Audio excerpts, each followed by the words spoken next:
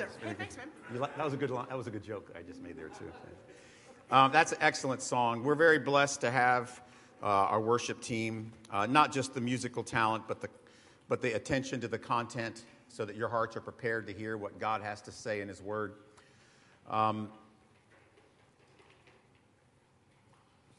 This series that we're doing, you can bring up the first slide. This series that we're doing, I've called it Go Into the Land for a very specific reason. Obviously, in the very beginning, God says to Joshua, go into the land. So that works. But another reason we've used this title is because today, GraceLife is being positioned to go into this land in our neighborhood in very powerful ways. And between what we just finished up in the book of Revelation and now here with Joshua, it really seems clear to me that God is molding our church and really fine-tuning our church for a specific call to go into the land around us, take the message of hope and redemption and love and peace and reconciliation to those in our community. And GraceLife is a unique church that is very different, but it has to be to do the different call that we have. This week, the title of our message is Stories About God, and I will tell you, GraceLife has a lot of them. I'm going to start off in an unusual way this week. Normally, I just go right into an introduction, but I'm going to read you a verse from Psalms. Oh, give thanks to the Lord, call upon His name, make known His deeds among the peoples. Sing to Him, sing praises to Him, tell of all His wondrous works. Have you ever heard what some might call a God story? Maybe it was a story about some kind of incredible tale of God's sovereign intervention in someone you know in their life. Perhaps it was a story of God orchestrating extraordinary circumstances that preserve someone's life against all odds. Have you heard a story like that?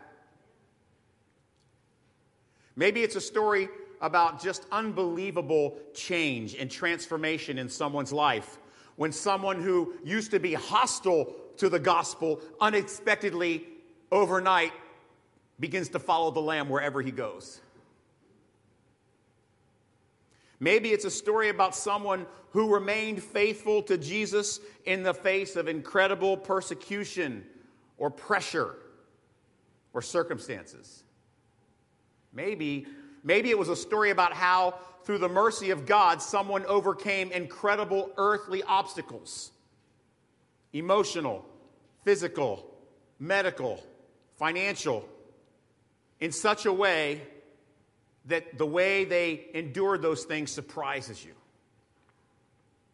You know, one of the things that makes GraceLife so effective is this. It has been blessed with an abundance of incredibly powerful, inspiring, and engaging God stories. As your pastor, I actually have an advantage over all the rest of you. I've been privileged to hear or witness firsthand many of these stories. And I got to tell you, I cherish each one of them. And believe me, over time, as you begin, as a member of this GraceLife family, as you begin to learn the details of some of these stories, your faith, I'm going to tell you, your faith will be strengthened by them, as mine has. So today's sermon has two goals. You have two jobs. First one is I want to help you see the power in your own redemption story, because I think sometimes we discount it. And because I want you to focus on it, you'll be able to tell other people about it more often. The second thing I want to do is I want to try to inspire you and encourage you to take the time necessary to discover and learn the stories of your brothers and sisters around you and to celebrate what God is doing in their life and then to proclaim their stories too. With that in mind, let's read our passage today. It's a longer one. It's 14 verses, but we're going to go through it. So Joshua sent 2 men secretly from Shittim as spies, saying, "Go view the land, especially Jericho." And they went and came to the house of a prostitute named Rahab and lodged there. And it was told to the king of Jericho, "Behold, men of Israel have come here tonight to search out the land." Then the king sent to Rahab, saying, "Bring out the men who have come to you, for they have come to search out all the land." But the woman hid the 2 men, and she said, "True, the men came to me, but I did not know where they were from. And when the gate was about to be closed at dark, the men left. They went out. I do not know where the men went, but pursue them quickly, for you will perhaps overtake them." But she had brought them up to the roof and hid them in the stalks of flax she had laid in order on the roof. The king's men pursued after them to the shallow streams of the Jordan. That's a long way away, in case you don't realize that. And the gate was shut behind the pursuers. And before the spies lay down, she came up to them on the roof and said to the men, "Listen to this. I know the Lord has given you the land, and the fear of you has fallen upon us. All the inhabitants of the land melt away before you, for we heard how the Lord dried up the water of the Red Sea before you as you came out of Egypt, and what you did to the 2 Amorite kings beyond the Jordan, to Sihon and Og, whom you utterly destroyed. And as soon as we heard it, our hearts melted, and there was no spirit left in any man because of you. For the Lord your God, he is God in the heavens above and on earth beneath. Just promise me by the Lord that as I have dealt kindly with you, you will also deal kindly with my father's house. And give me a sure sign that you will save alive my father and my mother and my brothers and the sisters and all who belong to them. Deliver our lives from death." And the men said to her, "Our life for yours, even to death. If you do not tell this business of ours, then when the Lord gives us this land, we will deal kindly and faithfully with you." It's a great story. Historically speaking, I want to tell you a little bit about how news traveled in those days. I don't think there was this network, but maybe the ANN, the Ancient News Network, maybe it was there, I don't know. So in the ancient world, significant news like the ones we just talked about, the Red Sea and the defeat of the 2 Amorite kings, significant news primarily proliferated through individuals that were journeying across one region to the other. It could have been just regular travelers, or it could have been traders, or it could have been spies or scouts or messengers. Anyone like that who could relay firsthand or secondhand accounts of things that happened that were significant. And the more extraordinary the news, the more extraordinary the story, the greater, obviously, the greater degree of skepticism each one of those stories would receive, until it could somehow, be verified. The first test to whether or not you could believe a story is how many number of people, different people from different places, are carrying the news, and how close are their accounts. So like if one person says, "Well, I saw this happen," and no one else says it, well, this guy's lying. But if like 2 people, 10 people, 1,000 people from a bunch of different places who don't know each other are carrying the same message, and a lot of the details are similar, you would start to realize, okay, this might have happened. So for something to be considered more than a fairy tale or a rumor, it would require a multitude of different types of reporters. This is likely how the people living in Canaan, and specifically Jericho here, learned about the 3, listen to me, what we just saw, they were the 3 greatest military upsets in human history to that point.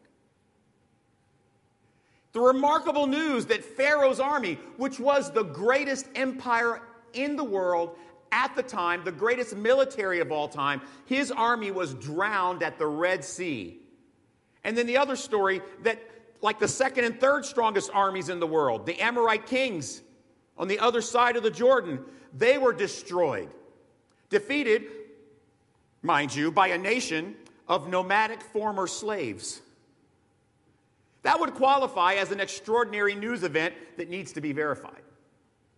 Wait, what? The former slaves of Egypt defeated the Amorite kings? And then 40 years earlier, this is the same nation whose God buried and drowned Pharaoh's army? So when the people of Canaan heard about all that God was doing for Israel, and they probably also heard stories about the manna and the cloud by day and the pillar of fire by night, and probably heard about 10 Commandments or something like that. They likely said, you know what, this could be a threat for us down the road. So 40 years earlier with the Red Sea, they probably heard reports, and after a couple of years, I'm certain this would have been a common thing to do in the ancient world. They would have sent scouts. Go find out, did Egypt really get defeated? Did Pharaoh's army, the greatest army in the world, really get wiped out by an ocean? Go find out. Because it would need to be verified. Trusted scouts and spies from all different types of kings, from all different types of cities and countries, would report back to their kings firsthand verification. Or they would expose whatever story happened as a fraud. But this is particularly scary news. So after Pharaoh released Israel, remember the story from slavery? He says, fine, I'm tired of the plagues, just go already. He suddenly changes his mind and says, no, I really like that slave labor. I'm going to go get them back. And he pursues them with the greatest army in the history of the world. The most powerful military force ever pursues Israel all the way to the shores of the Red Sea. And now the Jews are trapped. They're trapped by an ocean and this incredible military force behind them.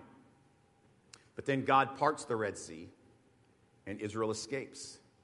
And once the last Israelite crossed the other sea, the ocean closed in and deluged and drowned Pharaoh's army.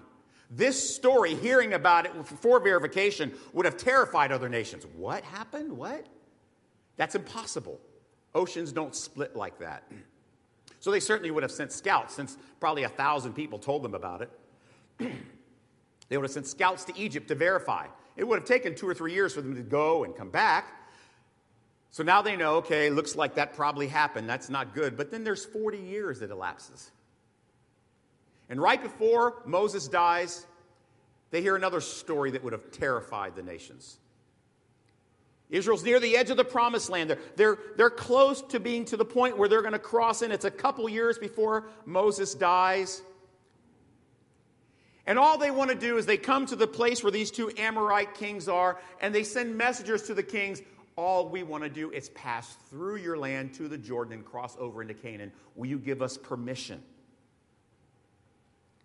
And those 2 renowned Amorite kings, Sihon and Og, they refuse to give permission. And instead, not only do they not give permission, they send their massive armies to destroy the nation of Israel. But God says to Israel and Moses, don't worry. When they come against you, you're going to rout them. You're going to utterly destroy them in 2 separate battles. And that's exactly what happens. So news of these verifiable, stunning victories, combined with the Red Sea 40 years earlier, those things together with some of the other stories they're hearing about this tribe of former slaves, those would be very troubling to people that want to have their nation secure. Now Israel has this reputation of formidable military power, courtesy of their God, and word is spreading. Don't mess with the army of God. The people of Jericho know that these stories, as well as the claims of Israel's God, what he was doing for them and all their land, they know these stories. They've heard them. So Jericho sends its own spies. And I'm sure that they saw, oh my goodness, remember we talked about this last week, looks like Israel's packing up. They're preparing to cross the Jordan. They're going to be here soon. We better send spies to find out what's going on. And Rahab says everyone's hearts have melted with fear. See, they've been tracking Joshua's spies as well, and they know what's going on. So Joshua's spies are in serious danger. And that's the history of our passage today. Let's look at the theology. Let's talk about what God has done. The first thing I want you to see is this passage is full of stories about God's sovereignties. Those unbelievable stories about the Red Sea and the defeat of the Amorite kings, they were made believable by God strategically because he used a multitude of credible traveling witnesses. So God's plan of redemption has always included stories about his mighty works, of what he's done. And those stories were always designed to be declared to all the nations, the Great Commission. Those stories And the people who hear them, the people who declare them, they are transformed by them. They're all part of God's sovereign plan to call and save his chosen people. The story of Rahab, think about this now. She's a marginalized, prostitute, Gentile woman with no status in society at all. It just shows how well these stories had become known, correct? The powerful accounts of what God did at the Red Sea and in the battles against the Amorites. Those stories are what God used to save her. She didn't get saved in a theology class or through a podcast about the Torah. She was saved by stories. For example, let's talk about this strange data point. Let's address the elephant in the room, shall we? That a Canaanite prostitute is where the Jewish spies turn for help. How does that happen? How did they find her? What were they doing in her house? Hello? I mean, there's no way they knew who she was beforehand. This itself is an incredible sovereignty of God's story, how he works all things together for good to those who are called according to his purpose and his plan of redemption. Isn't it awesome, by the way, when God fulfills his plan through unexpected people in the most unlikely places? When God saves us, he doesn't care about your past. Do you know why he doesn't care about your past? Why? Because he is rewriting your story. God prepared Rahab for this good work that he prepared for her beforehand, and because she was given the gift of faith, she tripped over it. Ephesians 2. Rahab's faith also set her apart from everyone else in her city. Unlike the rest of them who were frightened by the stories of God's mighty work, she put her trust in them. And history, combined with faith, gives her wisdom and courage to make the rational choice, the reasonable choice, to abandon the way of life that had been existing in Jericho for probably 900 years. And by faith, she hears these stories and she's able to see the only rational response is to no longer live by sight, but now live by faith. By faith, she knows Jericho, what seems to be, humanly speaking, an undefeatable fortress town with massive walls. Don't worry, we'll get to that soon. She knows that this city's walls will be no match for the power of God. And by faith, she takes bold action that an unbeliever would never even dream or consider of taking. Her faith inspires courageous obedience, which is what we need today, is it not? Rahab was decisive too. You notice that. She didn't stop and try to consider it. Let me think about it for a couple days. She just makes a plan and fulfills it immediately. And all she wants in return is to be considered among the people of God. She wants to be a part of God's covenant with Abraham. She says, listen, when you take the land, just make me part of your people. And they say, no problem. You'll be with us. We will deal with you faithfully. There's another story in here. I want you to see the story of promises kept. This makes Rahab's story in many respects because of who she is. It's very good to look at it as a metaphor for us. Unlikely, marginalized Gentiles who have become fully accepted into God's covenant by faith. Rahab's a Gentile Canaanite prostitute. She is the last person most Jews would expect to be an example and an encouragement of faithfulness. But God makes Rahab an heir to the promise of Abraham, which is also, by the way, fulfilling a promise that he made to Abraham, that he said, your descendants will be a blessing to all nations. And he brings her into covenant. There's that promise that was also made to her entire family. You see that one? They too become a part of God's covenant with his people. How does this all happen? It's insane. Rahab simply heard the stories about the mighty things God has been doing in the lives of his people, and that was all she needed for faith.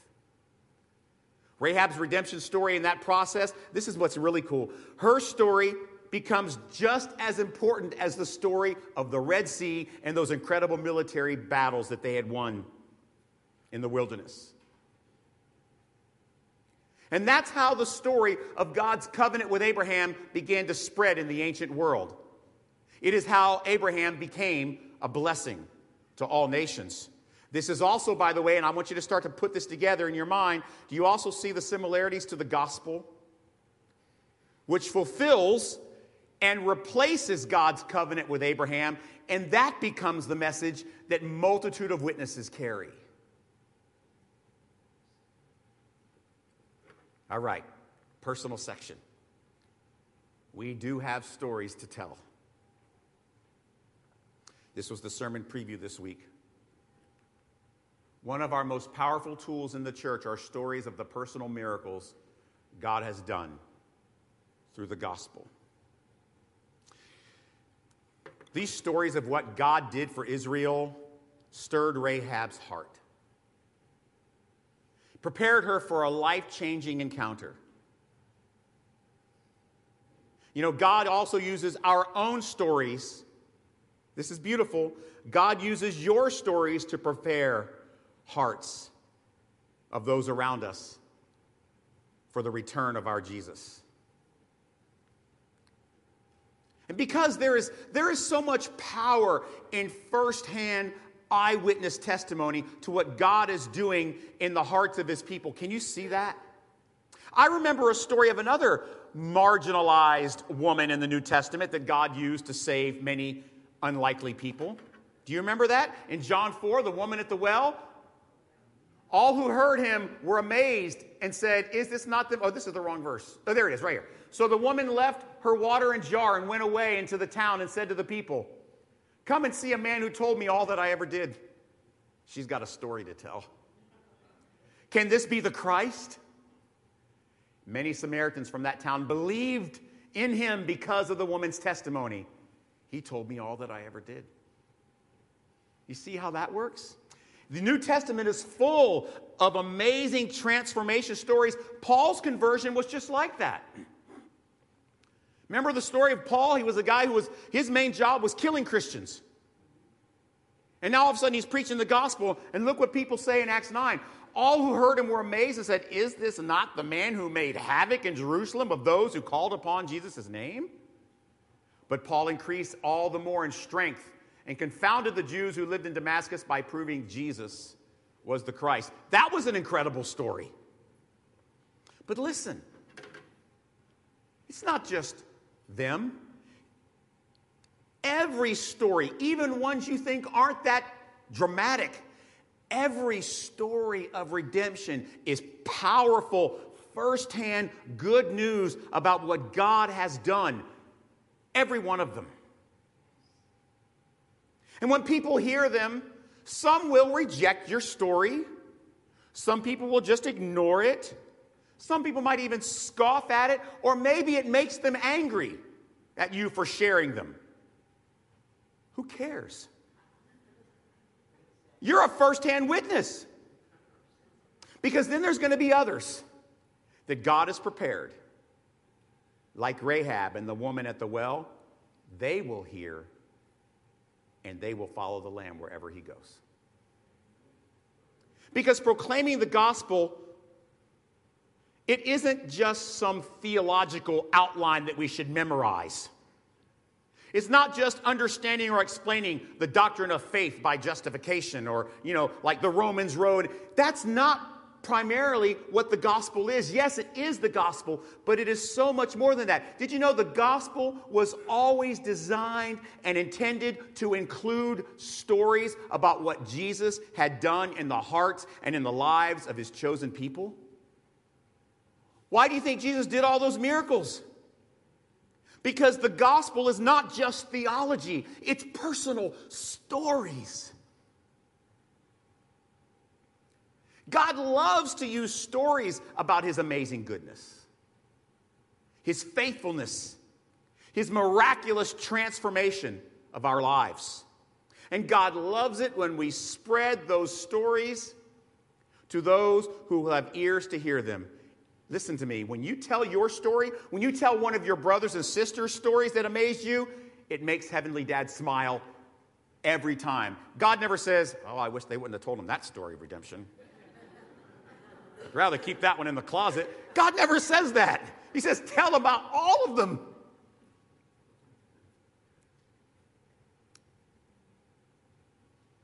I just love that. These stories are also what God uses to strengthen and encourage us when we are distracted or discouraged. This is why I love talking about the great things God has done in the hearts of so many of you specifically. Together as a church, the multitude of our redemption stories are an undeniable verification of God's love and grace. There is nothing any skeptic or atheist or anyone can say about the undeniable, verified, firsthand, miraculous transformation that we have seen taking place in those who you're sitting next to. You can say you don't believe in God, that's fine. I know what he did here. What are you going to say about that, atheist? I don't know any stories of atheists who were transformed into righteousness and goodness by not believing in God. Psalm 96, verse 2 and 3. Sing to the Lord, bless his name, tell of his salvation from day to day, declare his glory among the nations, his marvelous works among all the peoples. Can you also see how that is connected to the Great Commission? Do you see that? That's not by chance. That's how the scripture is written. It's all connected. So I'm just going to tell you. Talked about it a couple times. I'm just going to be specific. GraceLife is full of the most amazing stories about God's power of redemption and transformation and restoration. This week I had lunch with another local pastor downtown, and we spent an hour. You know what we did? We just swapped stories about our people. It was so fun. Oh, yeah? What about this one? Oh, yeah? Well, what about this one? We were trying to top stories of redemption. I'll just tell you, if I had a list of all your names right now, if someone gave me a list, I could literally go down the list, most of them, and probably spend 3 or 4 hours talking about the powerful stories I've heard or seen about individuals. I'm amazed at what God has done in the lives of Megan and Scotty, especially Scotty. Oh, my gosh. I mean, come on. I'm amazed at what God has done in the life of Chris, the Nevilles, Nancy, Greg, the guitar player, Steve Lenz, Matt and Amy Dennis, Nate, Linda and Arnold, Tori, Mark, Jen, Curly. Yes, there's a guy in our church named Curly. He has no hair, Curly. Whatever. I don't get it. He's got an amazing story of redemption. Stories of how God brought them through pain or tragedy to transformation. And how God is using them today in the lives of others. Stories about the most unlikely people that have been made into part of the best church family I've ever been in.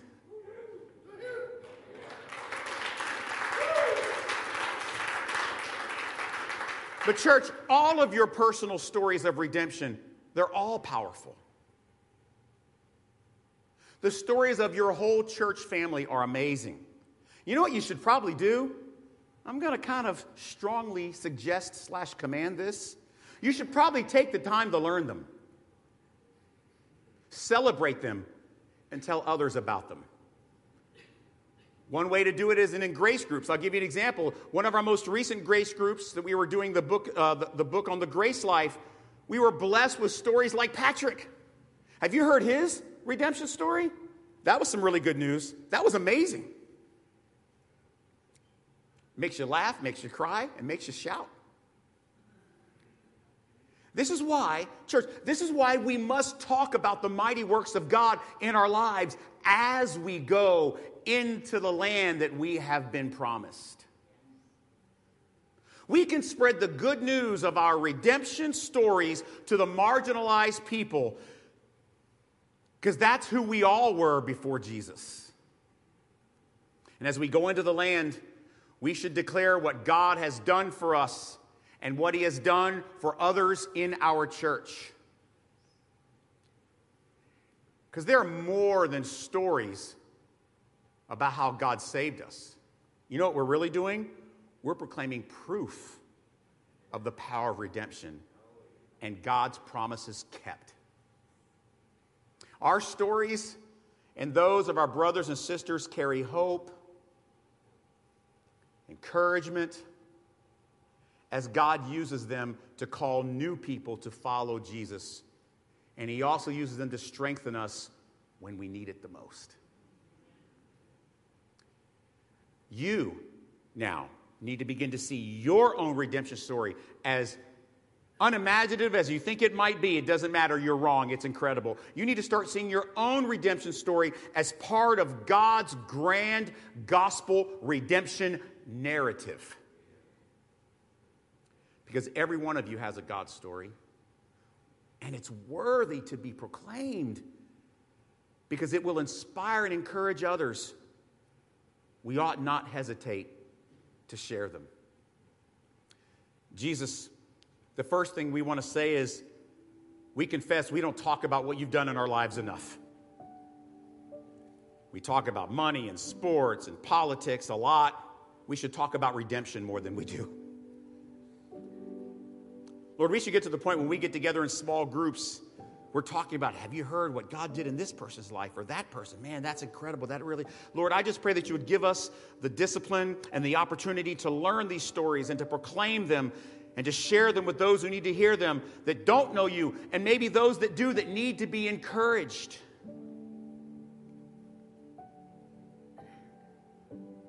Lord, we are just amazed by what you do in our lives through the power of the gospel. The world looks at it and it doesn't seem rational. And the world will look at them and they don't want to believe that it's really true, but we know it is, and it is undeniable. You transform people's hearts and lives. Lord, we ask that you would, any obsessions or addictions that we have, that you would swap them out for an addiction for redemption stories. That would be so cool. Lord, make us so that we cannot get enough of hearing about them and talking about them and seeking them out. When we have time, maybe our conversations will start with, what's your story? I haven't heard it yet. Lord, thank you for saving us. Thank you for giving us a story. Empower us to take it so that we can come in contact with those who you are calling, so that they may learn to follow the Lamb wherever he goes. In Jesus' name we pray. Amen. Have a great weekend, guys. Thank you.